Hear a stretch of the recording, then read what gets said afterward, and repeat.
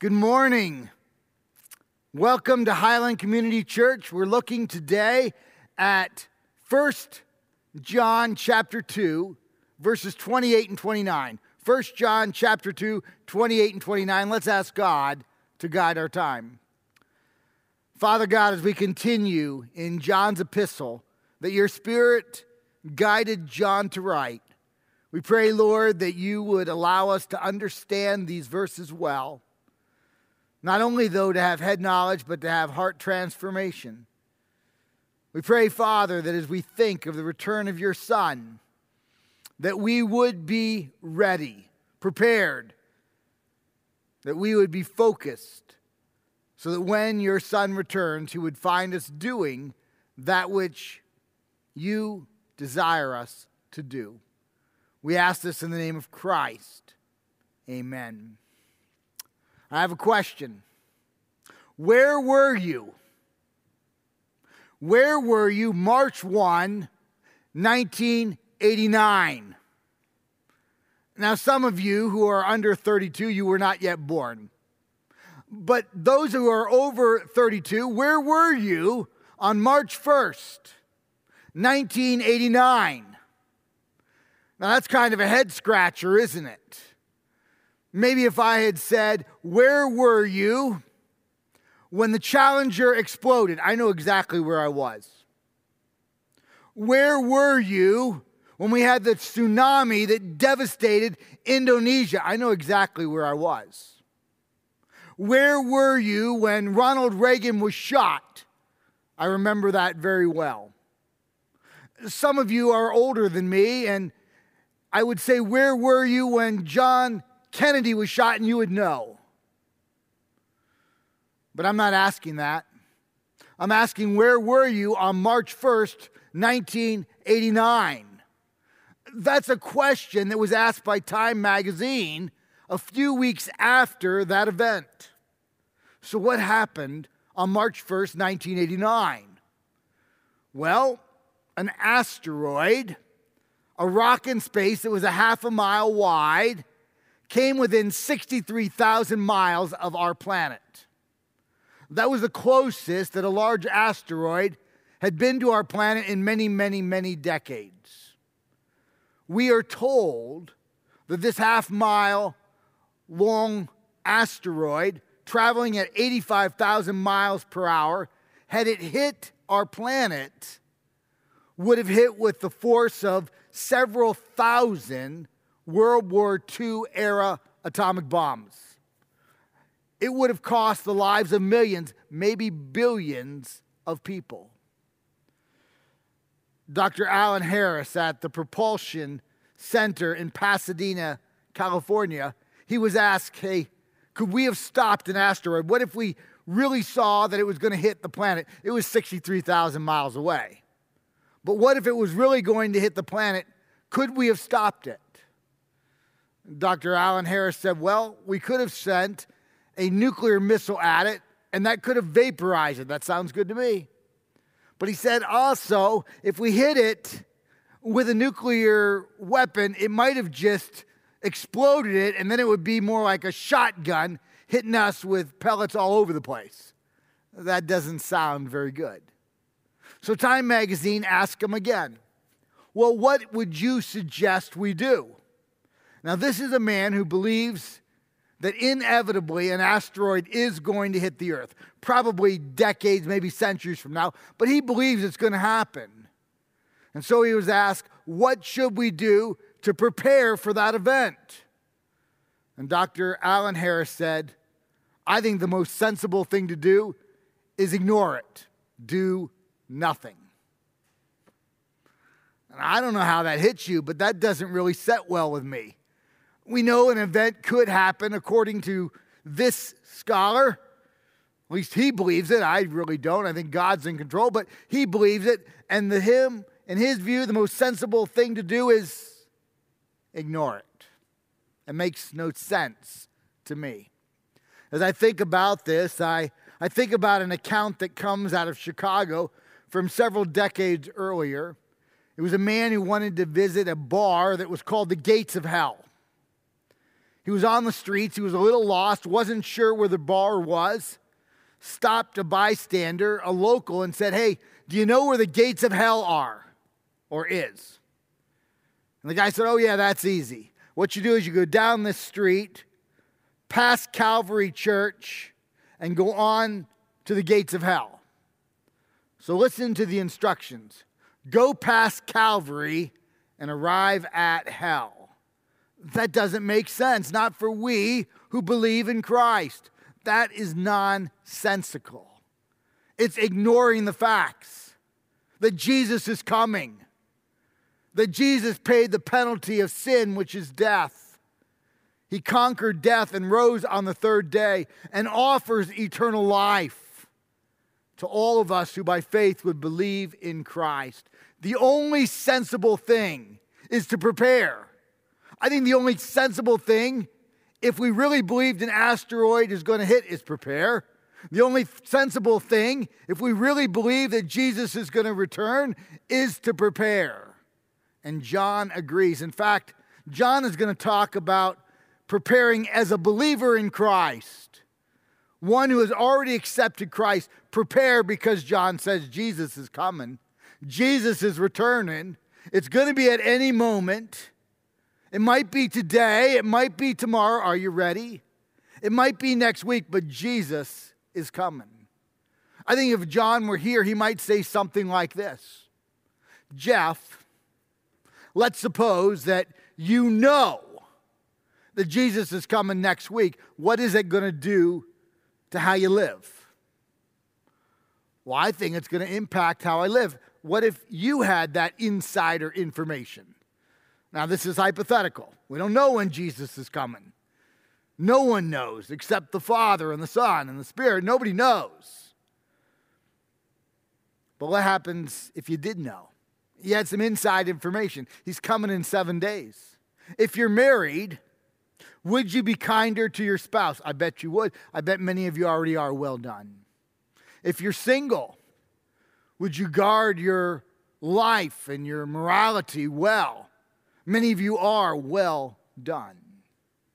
If you're working, would you work heartily unto the Lord but not be a workaholic? You would work well but not be dedicated to an out-of-balance life. Many of you do that well. Good job. Would you make sure that your morals, your ethics line up with the Lord? As I know many of you do. Would you make sure that you're not engrossed with materialism and always thinking about it bigger and better and the next thing? I'm sure that you would. Would you make church and Bible study and prayer a priority, as I know many of you do? I'm sure you and I would. If we really believed that Jesus could come at any moment, the only sensible thing is to be prepared, not ho-hum Christianity, not yawning in the face of God, but being prepared because the King Jesus, is coming. Let me pick up in 1 John chapter 2. Let me read verses 28 and 29. And now, little children. Again, John says that. He's an octogenarian. He thinks of all of us as younger. So, hey, just read it the way it is. Hey, younger person. That kind of works for me. Abide in him. Abide in Jesus. So that when Jesus appears, we may have confidence and not shrink from him in shame at his coming.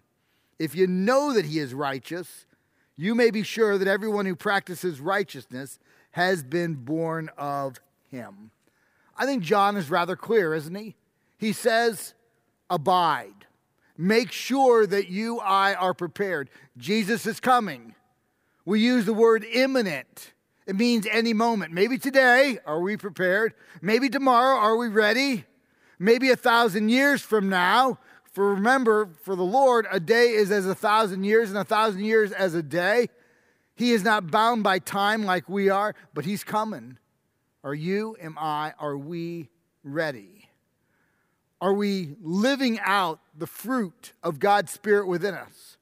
Galatians 5:22 and 23. Love. Think about that. Matthew 22. What are the two greatest commandments? To love the Lord your God with all your heart, soul, strength, and mind. And the second is likened unto the first, to love your neighbor as yourself.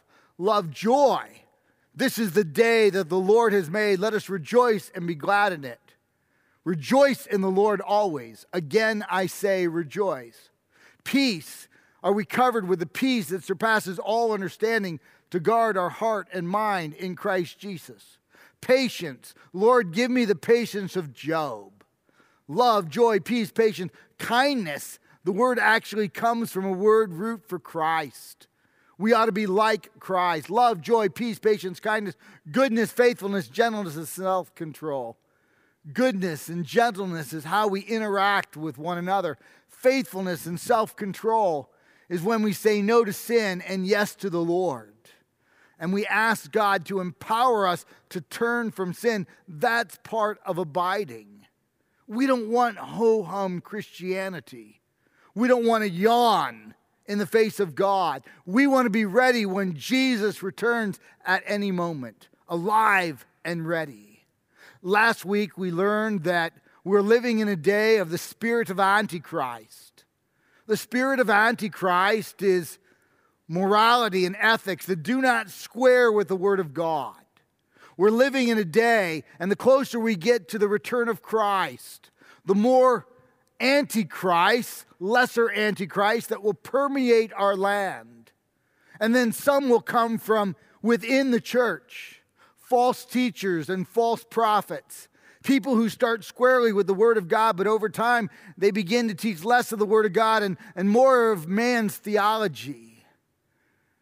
And then finally, when we get to the end times, as a pre-trib, premillennialist, I believe that we're in the church age, and then Jesus will come and He will remove the church, rapture the church, 1 Thessalonians 4:13-18. Then we'll go into 7 years of tribulation from Revelation 6-19.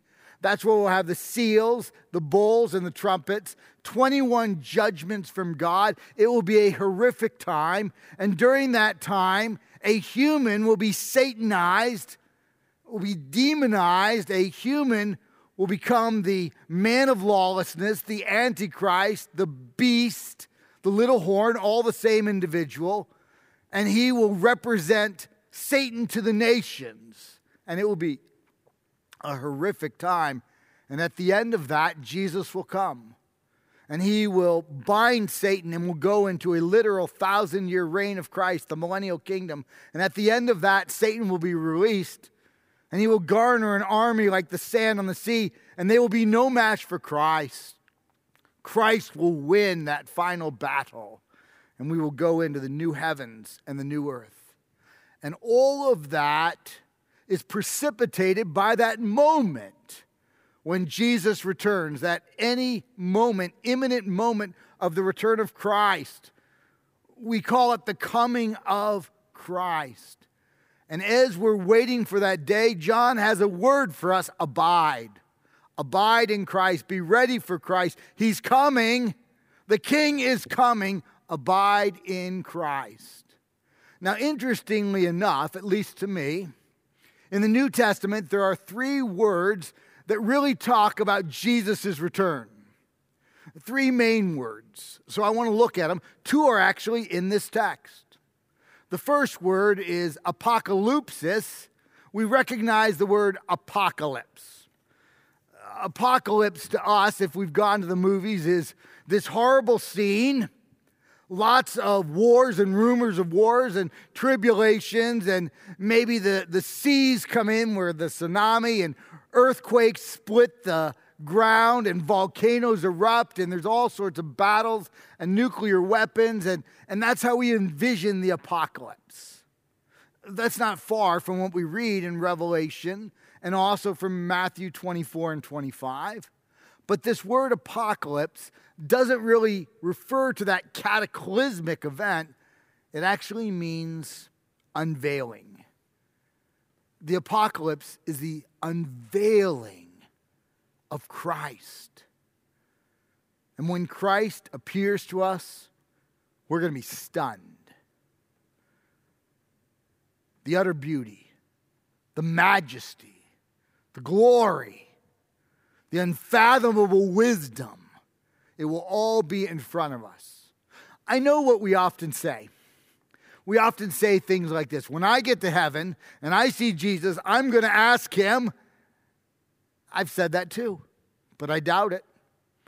I think we're going to be having to push up our chin because this Jesus is going to be so spectacular. He's the Lion of the tribe of Judah.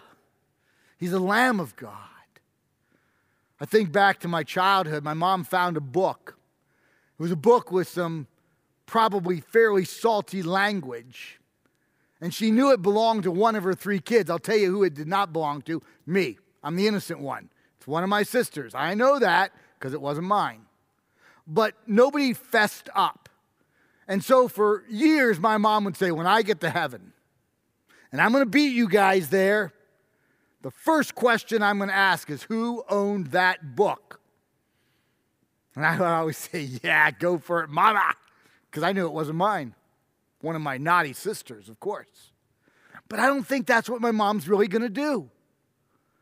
I think she is going to be so amazed at the unveiling of Christ that it will just take our breath away. Jesus is coming. And the text says that we ought to be ready. We don't want to have to shamefully pull back because he is here. Well, that word, apocalypsis, isn't in the text, but the next 2 are. The second word is phania. Now, that doesn't mean much to us until I put the prefix, not in this text, but it's how it's often put in the Bible: epiphania, epiphany. The epiphany is the visible appearing of Christ. Jesus is going to appear visibly. He's coming. We're going to see him. It'll be astounding. When Jesus returns, it's not going to be that secret event. Oh, he's coming like a thief in the night. We're not going to be ready for it. It's coming like birth pangs upon a pregnant woman. Several will be walking together, and one will go and one will stay. All of that is true, but there is a part of it that will be revealed to all because it is the visible appearing of Christ. Revelation 1:7. Let me just read that to us. It says this: behold, he, Jesus, is coming with the clouds, and every eye will see him, even those who have pierced him, the unbeliever. And all tribes of the earth will wail on account of him. Even so, amen. So although we can't guess the day or the hour, although it's going to come on to us suddenly, it's going to be like a thief in the night or birth pangs upon a pregnant woman. When he comes, every believer will see it because we will be gathered up and we will be ushered into the presence of God on that heavenly cab going to the presence of the Lord. It even says those who pierce him will see him. The unbeliever will see him. Will it be all of them? The text says all. All will see Christ. And Jesus wants us to know in verse 28 that he expects us to meet him with confidence because we're ready. He does not want us to shrink from him in shame. Verse 28. He's telling us, be ready. I'm coming. I'm coming. It matters what your attitude is like. It matters what your action is like. It matters what your motive is like. It matters because I'm coming. Be ready, Jeff. Be ready. The final word that talks about the return of Christ is parousia, coming. This was used of a dignitary. If a dignitary came to your village or your town, you would prepare, right? Maybe he's going to stop in your house. Maybe you dust out the cobwebs, maybe a little fresh paint, maybe cleaning the floor.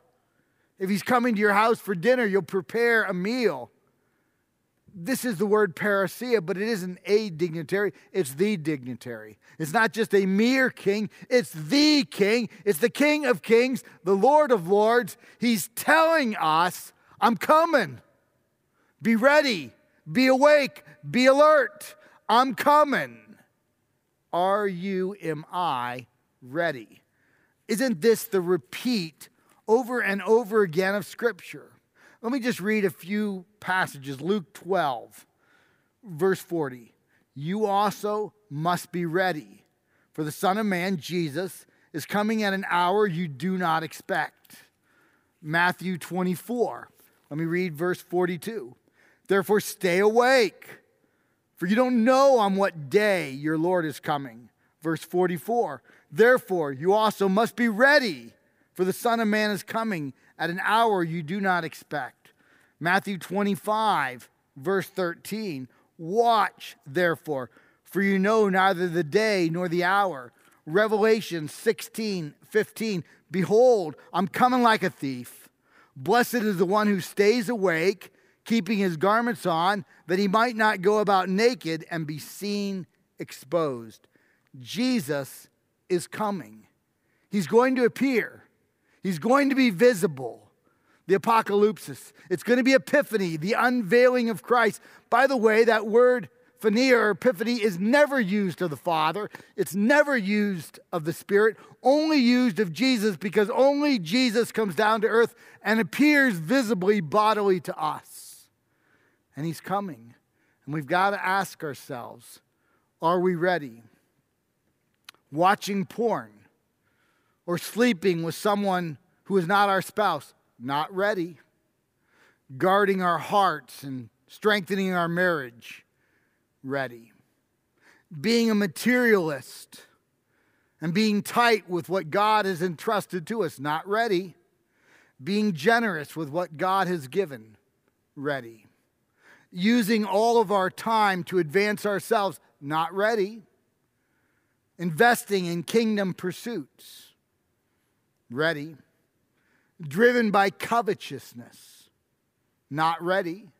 Being satisfied in Christ, ready. Making the things of God secondary, tertiary, not ready. Making the things of God primary, ready. Embracing the ethics and the moral of the world, not ready. Scouring Scripture and learning God's ethic and God's moral, ready. Wasting one's life, not ready. Investing one's life, ready. Jeff, wake up. Jeff, be ready. Jeff, be alert. The King is coming. I'm called to be ready. In this regard, I think of President Dwight Eisenhower, General Eisenhower. He was the President of the United States from 1953 to 1961. He was the 34th president. And he was a rather unassuming, even in some ways quiet man. One time, as he was president, he was in Colorado, and he heard about a young boy. He was 6 years old, and the boy had contracted cancer. And it said that his dream was to meet the president. And so Dwight Eisenhower decided to go meet this boy. He didn't call the press. He didn't send an entourage. He just got in his car with his driver, and he showed up at the house unannounced. Walked up on the porch, knocked on the door. It was a Saturday. The father of the boy opened the door, and you can imagine how speechless he was. There he was with a 24-hour shadow, a wrinkled t-shirt, holey jeans, and the President of the United States is standing on his porch looking to be invited into a house that's not been picked up. Later on, when talking to one of the CBS or ABC or NBC networks, that father said, "Man, what a way to meet the president." And I'm not trying to put down the president. I'm not. I mean, Ike is a 2-term president. He's one of 9 5-star generals in American history. He was the leader of the Allies. by most stretches of any imagination, he was a great man. But that's the word. He's a man, a mere man. But the King is coming, the King of glory, the King of kings, the Lord of lords. He's warned us, stay awake, be alert, be ready. I'm coming. Be on point, be on fire. Spend yourself for kingdom pursuits. I am coming. In fact, what does he say in today's text? Let me read verse 29 again. If you know that he is righteous, you may be sure that everyone who practices righteousness has been born of him. The principle here is like father, like daughter, like father, like son. If you know that God is righteous, oh my, we know that. Then the text doesn't say you ought to be righteous yourself, or you should be righteous, or it'd be good if you are righteous. It actually says, if you know that he is righteous, be righteous yourself. That's the meaning of the text. It's a command for you and I to be righteous, to be ready, to be awake, to be alert. How do we do this? Well, I don't think we can do it on our own. I think of Ephesians 5:18. Do not be drunk with wine, which leads to debauchery, but be ye filled, the verb plerao, be ye filled by God's Spirit. And that verb is in the present tense, which means it's not a one-time filling. It's not talking about the moment in which I come to Christ, the Holy Spirit enters me. That's true. He's a down payment guaranteeing my future inheritance. Ephesians 1:13 and 14, that's true. But Ephesians 5:18 is talking about the daily empowerment, the hourly empowerment to turn from temptation, to turn from sin and towards the Lord.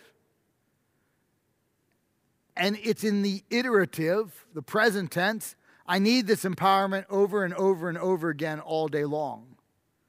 It's in the passive, which means I'm really not capable of turning from sin on my own. Oh, I can grit my teeth and with my white knuckles, I can say no to sin for a little while, but then the old nature rears its ugly head and I give in. And so I've got to ask God's Spirit over and over again to empower me to turn from sin, to give me his strength, to say yes to Jesus, yes to being ready, and no to Satan, and no to yawning in the face of God. It's in the present passive imperative. It's actually a command. I'm commanded daily to ask for this empowerment. Lord, empower me today to turn from sin and towards righteousness. Empower me today to have the right attitude, the right thought, the right motive. Empower me today to avoid what you would say no to and embrace what you would say yes to. That's the fulfillment of that text that we ought to pray on a regular basis. And second, to be ready, we need to keep short accounts with the Lord. Psalm 51, 1 and 2. Have mercy on me, O God, according to your steadfast love, according to your abundant mercy, blot out my transgressions. Wash me thoroughly from my iniquity and cleanse me from my sin. I need to keep short accounts. And what happens when I do? Psalm 103:12, as far as the east is from the west, so far has he removed my transgressions from me. And if I keep short accounts, and I'm empowered by God's Spirit, when he returns, I'm going to be awake, I'm going to be alert, I'm going to be ready.